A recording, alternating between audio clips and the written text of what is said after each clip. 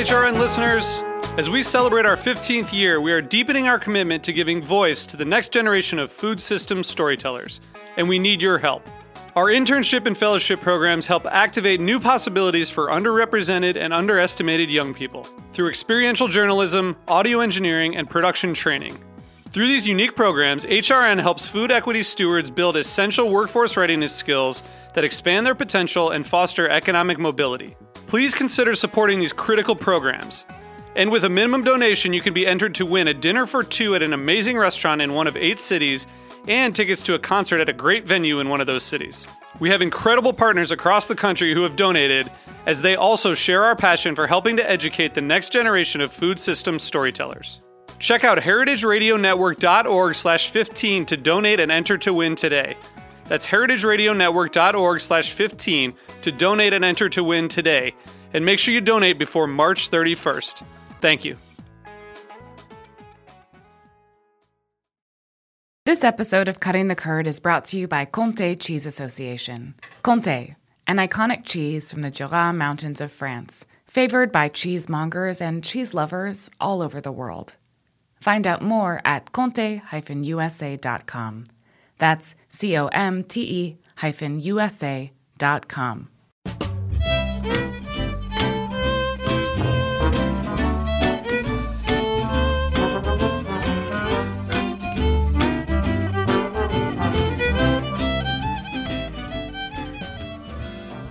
Hello, everyone, and welcome to Cutting the Curd. I'm your host, Karen Warren, and today on the show we have Eli Cairo. He is the founder and chief operating officer of Olympia Provisions, located in Portland, Oregon. And they are an American charcuterie that had started in 2009 and is the first USDA-approved salumeria in the U.S. So a lot of awesomeness right there. Eli, welcome to the show. Thanks for having me. There's just one correction in that. I'm not the first in the U.S., but I'm the first in Oregon. Oh, okay. I thought I might be overstating it, but I was like, we'll see what happens. I should have let you run with it. It makes me sound way cool. It's cool altogether. Cool. So the reason I have you on the show today is there has been some debating in the cheese world and the cheese gossip channels about charcuterie as a term and how it's used at cheese counters. So I just wanted to ask you very plainly, what does the term charcuterie mean to you and how do you define it? Yeah, for me, a charcuterie maker, if you take all of the romance out of it and all of the fancy words, is a value-added meat maker. So that could run the gamut from making hot dogs to pâtés to salami. If you're doing anything in the world that extends the life of raw meat, you're essentially doing some form of charcuterie or value-added meat making. I guess it's similar to in cheese making. I don't know, do you guys consider people that make butter, sour cream, Philadelphia cheese, cream cheese, those things, are those all cheese makers? See, that is a very fine question because it is part of a creamery. So I do, that's a great question. So I do consider them cheese makers to an extent because it is before, it is kind of before, it's fermented, it's cultured milk, right? Yeah, exactly. So you're right. That is, good question. It's a good one. So like if you add value to it to extend the shelf life of that product, I don't know if the cheese maker is it, but in the meat world, I've always considered a charcuterie maker that. So to strip it down, like people don't think of it this way, but a roast beef is charcuterie, right? You're adding salt to pull moisture to it. You're roasting it to pull moisture out of it. You're extending it. It'll last longer than, a raw roast would. Excellent answer. And I guess, so if somebody's at a cheese counter and they say, I want a charcuterie board, see, in my mind, that means you want a few different salamis or cuts of, meat products, and then maybe some olives and pickles and a mustard. Like, I don't know. That's what I think it is. Is that what you consider a charcuterie board, or is it something different? Well, that's a loaded question right now, huh? Isn't it? It's like, For me, yeah, if you say a charcuterie board in the essence of it, you are getting a meat platter, right? A value-added meat platter, taking the terms out. However, in reality, a charcuterie board now is, charcuterie could play a very small role in these beautiful boards that cheeses are putting together and vegetable, and they're bridging that gap. And I'm not going to be the one that says which one is right or wrong. Fair game. I don't want to throw you into the fire. This is only the first 10 minutes of the program. Yeah, So. I mean, yeah, totally. Yeah, exactly. And if it makes people happy to be eating their food on a board and they want to call it a charcuterie board, make yourself happy. God damn it, I'll play that card. Yeah, fair enough. Exactly. Don't get too loaded about it. I get it. So can you tell us a little bit about your background and how Olympia Provisions got started? Yeah, for sure. So my background is I was fortunate enough when I was 17 years old to do a European apprenticeship in the Swiss Alps in a small valley called the Toggenburg or the Obertoggenburg. It's it's getting a little bit more known in the cheese world. It's a valley, one ridge to the south of Appenzeller, which you all know pretty well. And Hollerhocker is kind of the claim to fame in the lower Toggenburg region. And I was up in the Alps above there. And I did an apprenticeship in a hotel that did a lot of wild game processing. So we had a fine dining restaurant, but we also processed, 200 wild animals a month. So we would get ibex, elk, deer, marmots, rabbits, so on and so forth. And we would process these, some of it curing it or adding value to it, and some of it in the fresh cuts for the restaurant. Supposed to be there for a year. Fortunate enough, I did a full 5-year apprenticeship. At that point, I was planning on living in Graubünden, which is in Switzerland as well, and curing beef. And my sister called me when she moved to Portland, Oregon, and said, I got to come check this place out. In my recollection, America wasn't the artisan world that it is now. I left from Salt Lake City and I was picturing, a lot of Denny's, a lot of fast food, a lot of, big box stores. And she's like, Portland and Oregon is a little different place. We have a wine region, we have amazing cheeses, so on and so forth.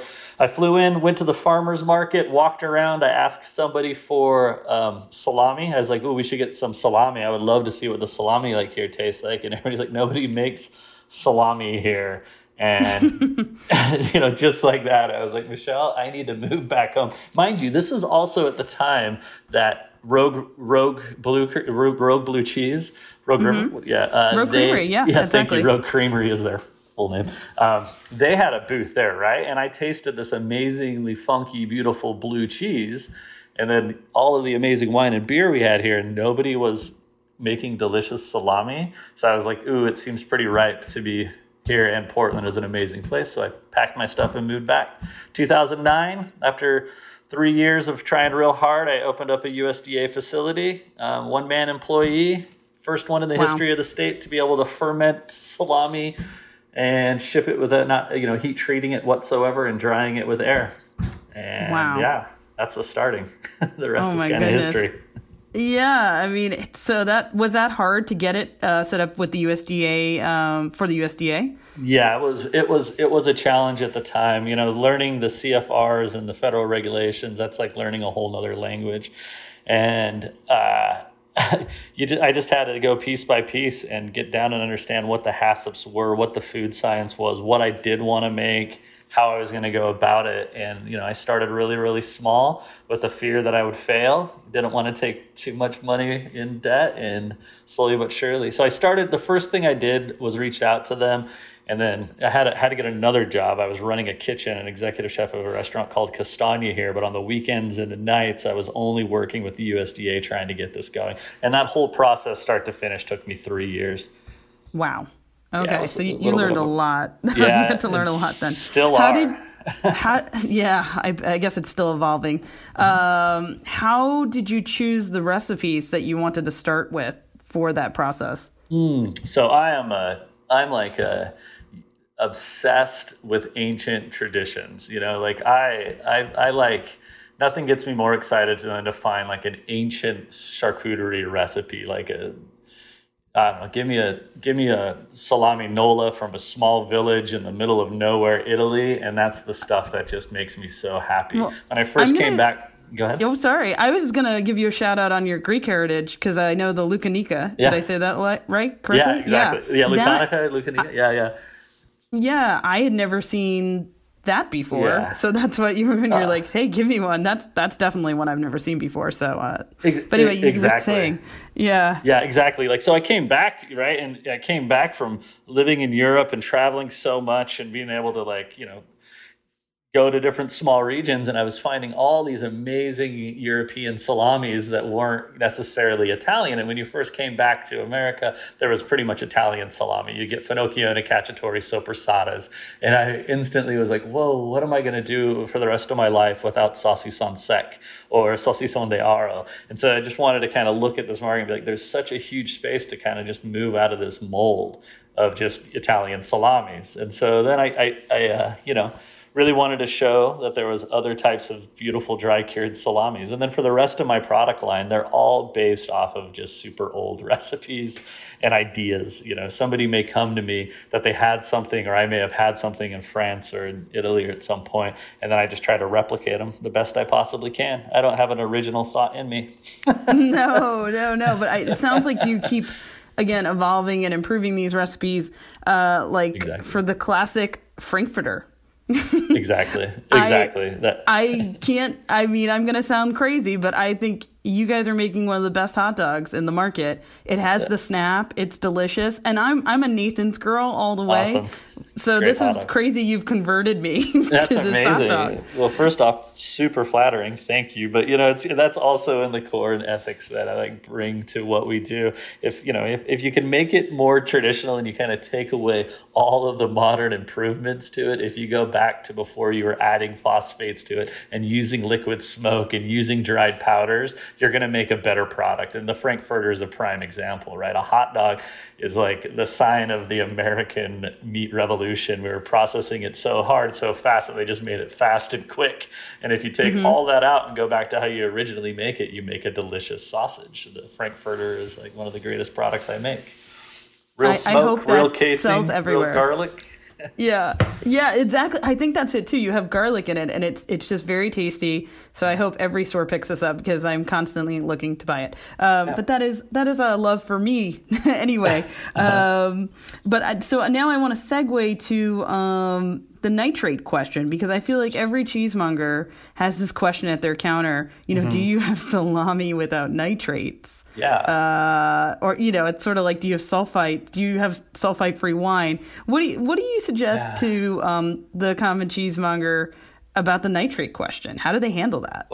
That's a great question. It's a hard, quick answer for me to tell people. I can say one thing, that it is simply impossible to make salami raw and natural without the use of nitrates.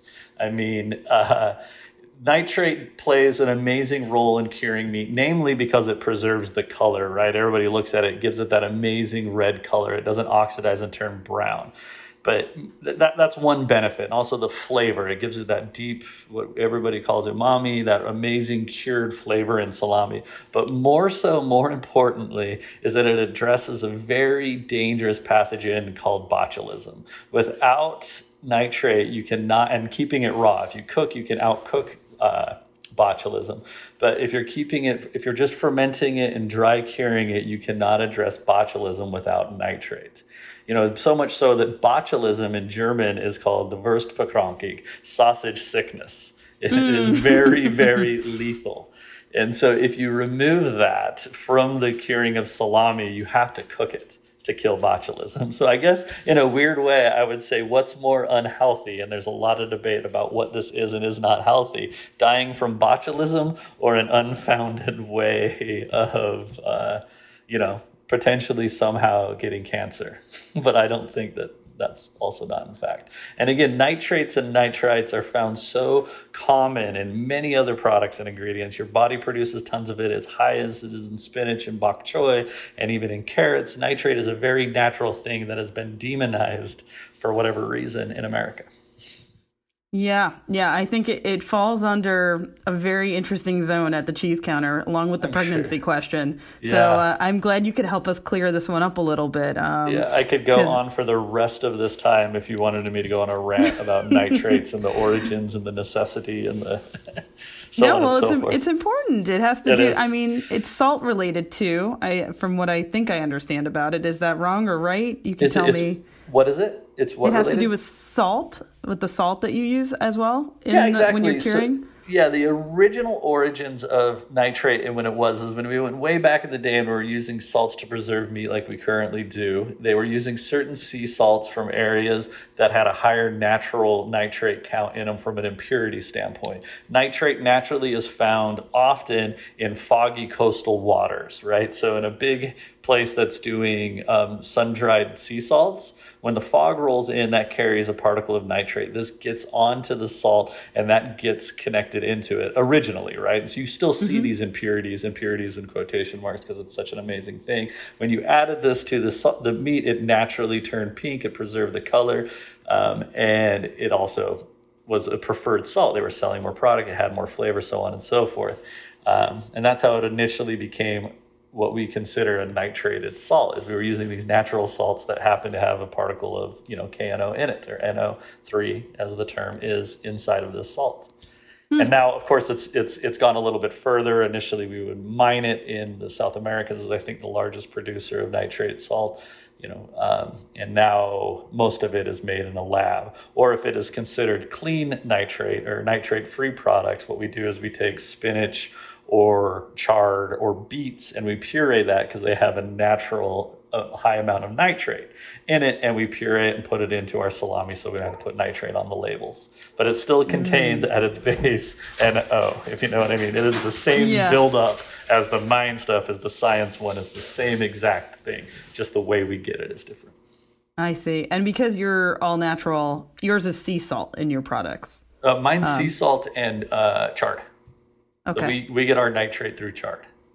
Very cool. Very cool. Now I'm gonna bring it back. We're gonna leave science a little bit, sorta. I'm gonna ask you about, is white mold okay on the salami? Because people see that and they cut it off, maybe they pick it off. I mean, is that edible? Is the paper edible on your salamis? This is like all part of it, right? Yeah, the casing. Excuse me. Yeah. No, so oh boy. How much time do we have on this podcast? Oh no! No, mold in salami making is as important as is salt to me, right? That was the biggest thing. I came back to America. I looked inside of these salami cases and charcuterie or cheese cases, and I'm seeing synthetic casings, so fake casings, and all these salamis were covered in this fake white stuff on the outside that was not mold. And I had to do a little bit of research to what this is, and I found out that the vast majority of salamis in America are covered in milk powder or rice flour to give them the look of mold. And I'm like, wait, what in the hell are you talking about? They're just giving, total smoke and mirrors, trying to say that this is mold, but it's nothing to do with mold. And where I learned to make salami and charcuterie, mold is how you make a delicious product. I mean, as you know, a lot of the cheesemongers will test this. Like the greatest, most storied cheeses, take a Manchego, for example, or any of those, they have an amazing mold on the outside that helps them preserve it, gives it that amazing flavor. So I, on my salami, ship them across the nation with live active molds on the outside in natural casings, because to me, I find that one of the most important flavors in salami. So yes, and they don't not necessarily need to be white, as is in cheese. The mold is a live, living, beautiful thing that could vary through fat content, moisture, humidity, coldness, and it's a live, active ingredient. It's called the house flora in a salami house is what we always call it. And some are more sought after than others. And you go to these ancient shops and you see some that have crazy yellows and beautiful reds, and they add, an amazing layer of flavor. That was a thing when I started in 2009. I didn't know of anybody that actually had live active molds on the outside. We had a lot of rice flour and milk powder and a lot of synthetic fake casings. And the goal we took was trying to convince people to eat, mold on their salami. And thank you, all you amazing cheesemongers and cheese professionals out there, for paving the way with that, telling people that it's okay to eat mold, not only on your cheeses, but also on your salami. Totally, totally true. And you mentioned house flora, which I was going to ask you about. Now that's the ambient mold. What is house flora exactly? Yeah. House flora it's a term we always talk about in Switzerland. I'm sure you've heard of it in the cheese world too. You definitely hear about it throughout wine. It's essentially a way, like in your microclimate between your mold and everything, that you create a terroir, right? Something that is distinctively this producer.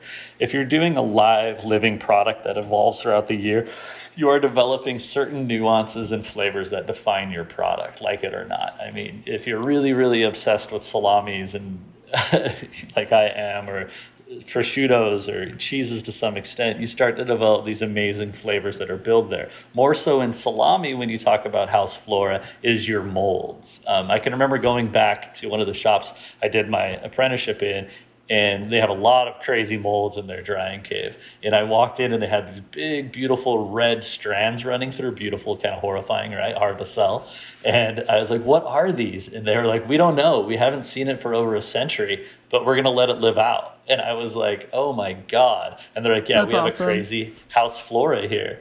Yeah, And it's a living product, and that it doesn't need to be this, repetitive same exact thing. Sure, we have an uphill battle to taste this, to fight this, but as soon as people start tasting and enjoying these amazing nuances and understanding that it is an additive flavor, it makes it much more enjoyable than just eating a mundane milk powdered colored product.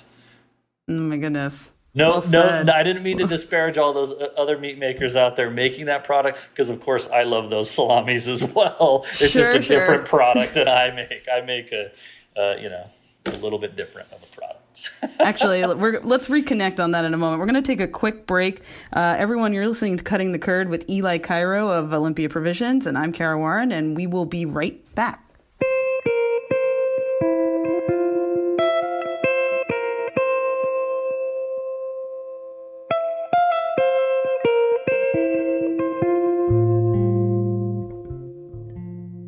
This episode of Cutting the Curd is brought to you by Comté Cheese Association. Comté Cheese Association represents the Comté PDO, Comté Protected Designation of Origin, in the USA. Comté is a raw milk cooked pressed cheese from the Jura Mountains of France. There, every day, 2,500 family farms deliver milk to over 150 local cheesemaking facilities, or fruitiers. This milk must be transformed into Comté within 24 hours of milking to preserve the lactic microflora in the milk, ensuring the cheese's aromatic potential. About 105 gallons of milk are required to craft a single wheel of Comté. Comté takes time to acquire its flavors in the affinage cellars. After 8 months of aging by dedicated affineurs on average, each wheel of Comté is graded and shipped to market. No wheel of Comté is the same. Its flavors speak to the pastures where the cows grazed, the season in which it was made, the particular craftsmanship of the cheesemaker, and the time spent in the aging cellar. Therefore, every wheel of Comté is unique. Learn more about Comté, an iconic cheese from the Jura Mountains of France, favored by cheesemongers and cheese lovers all over the world. Find out more at comte-usa.com. That's comte-usa.com.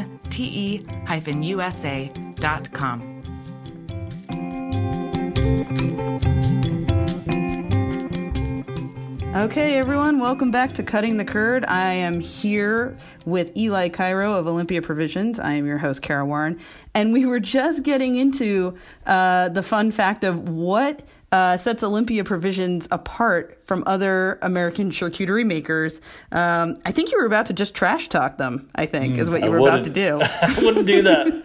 It's too small. If you think the cheese community is small, imagine being a salami maker. There's very few of us, and I love all my friends in this industry. That's fair. You can be Switzerland still. That's okay. Yeah, I will be.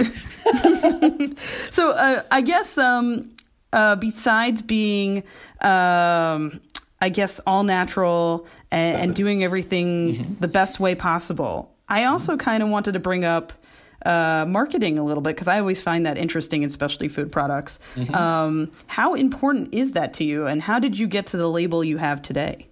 Oh, fantastic question. Well, It's funny. I've always looked at it as such a fun part of the process, if you know what I mean. I really enjoy that creative part of putting together a label that kind of speaks for us and like makes you feel special or classic or whatever it is. And in Portland in 2009, when we were creating, there was a group of creative people that were starting their small marketing company, and we got together and traded hot dogs and ideas, and we came up with this amazing label. OMFGco is the name, and they did a ton of work with Stumptown and Ace Hotel and so on and so forth. And we happened to be one of the original group of people in that group. And I think marketing plays a role in specialty food as it plays a role in everything. It's a hard one to quantify when you're starting up and you don't have a ton of money, but it really does play an amazing role for people. When you see them side by side on a shelf and you need to make a decision, it has a lot to do with what label makes you want to buy it and tells the story and so on and so forth. But yeah, I love it. It's great marketing. It has like an old timey, just to explain to the listeners, it has a sort of old timey effect. It has the USDA labeling on it even. And I guess there's just like subtle things in the label that are very nice. But also I want to mention you chose paper for your, is it a paper? I guess you could say it's not plastic or anything like that because... Yeah, just for salami. Yeah, for sure. For the salami, I use paper like cheese because the live active molds, if I cryovac them or took them into an anaerobic environment, all those beautiful molds would have died, killing my product on the spot. Yeah. So in my salami, it's all paper, all recyclable. It's very, very important. And on the other products, like I make a summer sausage that's out there, and I hand dip those in wax. Just like you did for the cheese world back in the day when you would preserve and keep oxygen off of the outside of it with wax. And I did that, for the feeling, because I wanted to show that summer sausage, what could and would is a quality product if it has real ingredients, real smoke, so on and so forth, that amazing feel. And just to show and prove to ourselves that we can remove plastics from our product line and ship meat across America that is shelf stable without using plastics. Yeah, that is very cool. I realized when I was tasting it before this episode, it is a very thick wax, and I that's amazing. You're hand dipping it. That's very, very cool. Yeah, kudos it's a fun to you. Process. Yeah, thank you. We love it. I feel like summer sausage is so delicious, and everybody feels like you should buy it at a mall off of a Pepperidge Farm, and it should only be like $1. No. And so I had to change the perception of it, by dipping it in wax, by, making it feel a little bit more precious. And there's one way to do that. So yeah, I love that product. I'm happy you have some there. That makes me happy. Yeah. Again, Mallory, your marketing director, AKA, well, we won't call her an assistant because she's not your assistant, but she did a great job. And I have to say the summer sausage is amazing. It's very light. It has that hint of garlic. Is it's beef or beef and pork or? It's all pork. Yeah. I'm all pork. All pork all day over here. Yeah. The only reason why I bring it up is I grew up on Hebrew National beef salami, the old school thing. I'm a very Brooklyn born, raised person. And so that's what I was exposed to. And those are so good too.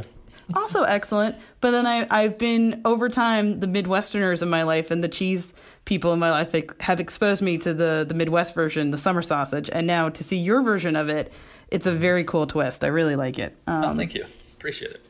Yeah. So actually, segueing to another salami that you're making, I got the salami de Alba as well. Oh, very cool. Wow. Is that awesome. a seasonal bit, or is that always around? Yeah. That's sea salt with truffle together in a salami, which is super cool. Yeah, that's awesome. You have some. That thing it's hard to find in these parts right now. There's a horrible truffle growing season out here.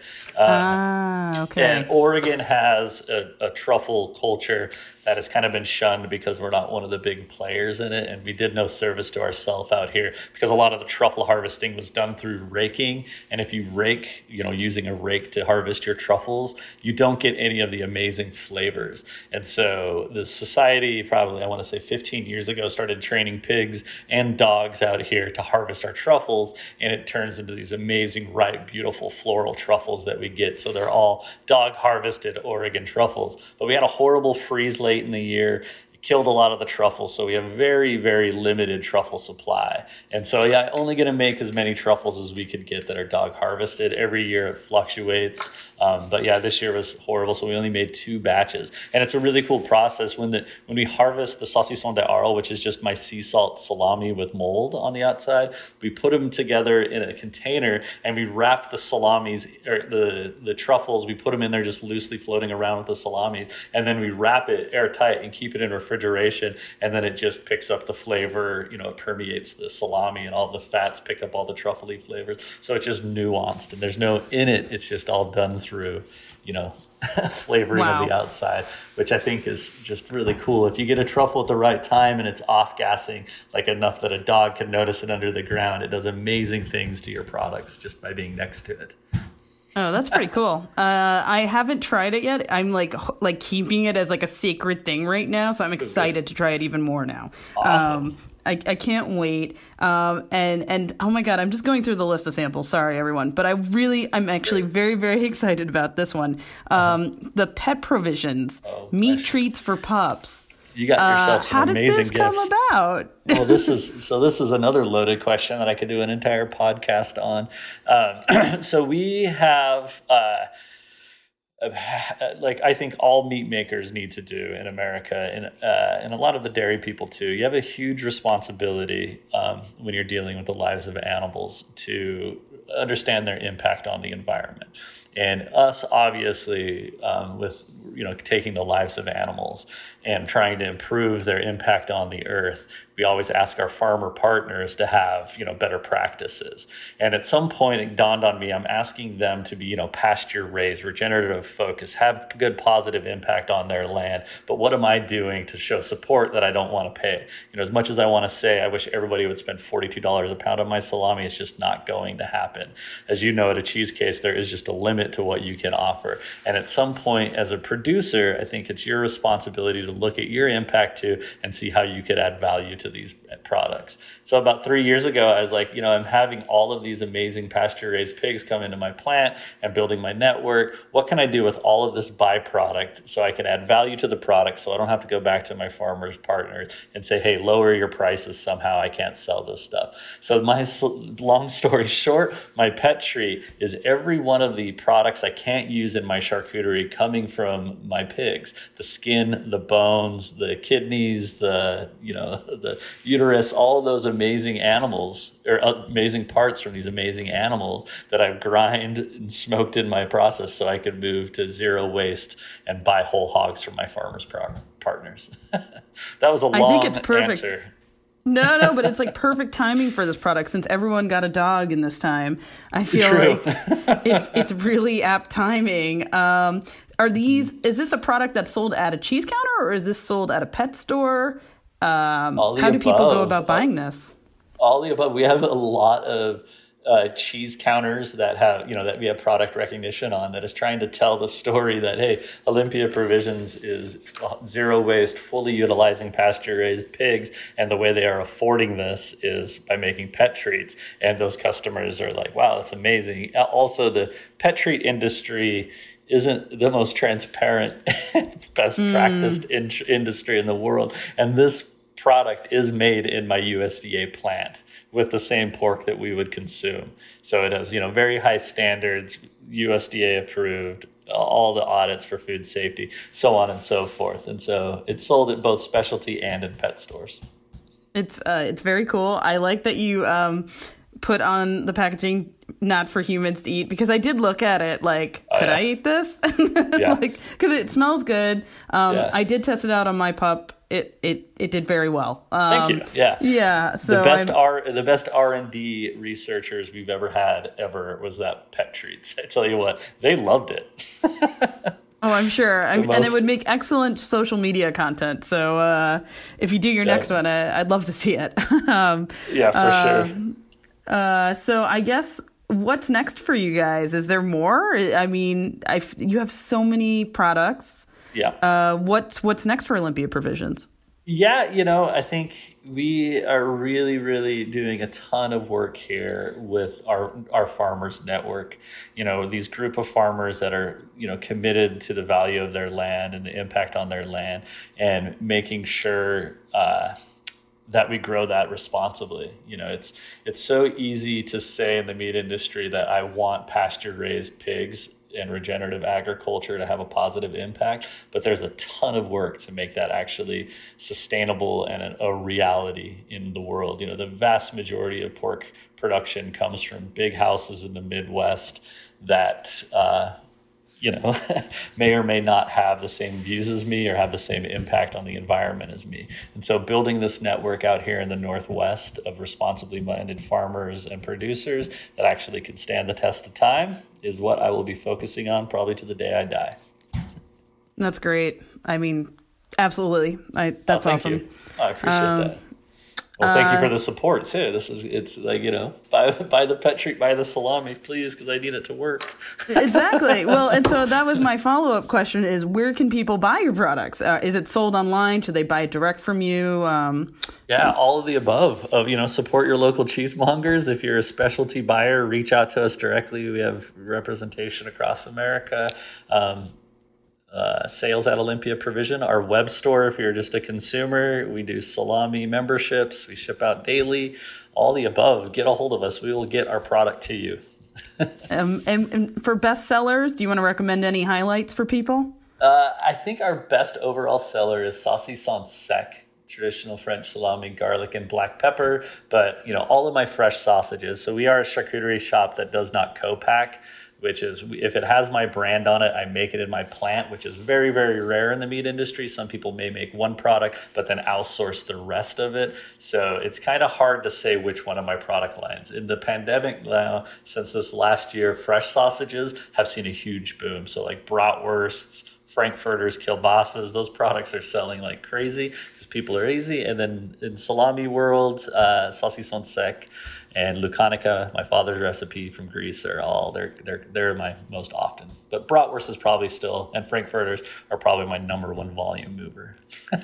That's cool. And I think I saw like a hidden salami, raclette wurst. Is that one that exists, or did I make that up? No, that's true. That's raclette wurst is a salami that is made very rarely in Switzerland, and it is you stud potatoes inside of your pork sausage, and then you dice up raclette, and then you smoke it over apple wood. And so when you cut into the sausage, you have raclette and potatoes, milty goodness inside of your hot dog or inside of your sausage. So it's a really good sausage. And we have those. That's actually like a wholesale item now, so you can carry those in your store whenever you like. That's cool. That was just a fun one I tried over the winter. I was like, They're so delicious. And it has caraway. Oh, God, I love those things. That's another thing. You get to have fun with spices all the time. So true. So true. Man, Eli, this is great. Thank you for coming on the show. Thank you so much for having me. I hope it was of help. If you have any other questions, please just reach out to me. Definitely. You'll be our charcuterie correspondent. I like it. I'm here for it. Yeah. Yeah. So I just want to tell everyone, please follow Olympia Provisions on Twitter at OPPDX or Instagram, simple at Olympia Provisions. I just want to say a few quick things before we end the show. Just remember to look at the Cheese Professor website if you're interested in entering this year's virtual cheese competition. It's available for domestic or international cheese producers. So please submit at thecheeseprofessor.com. And also, if you want to reach out to us at Cutting the Curd, just find us on Instagram, DM us. Questions, research ideas. We're always looking for new ideas. I want to thank everyone for listening today, and we'll see you next week on Cutting the Curd, here on Heritage Radio. Have a good one. Eat more cheese.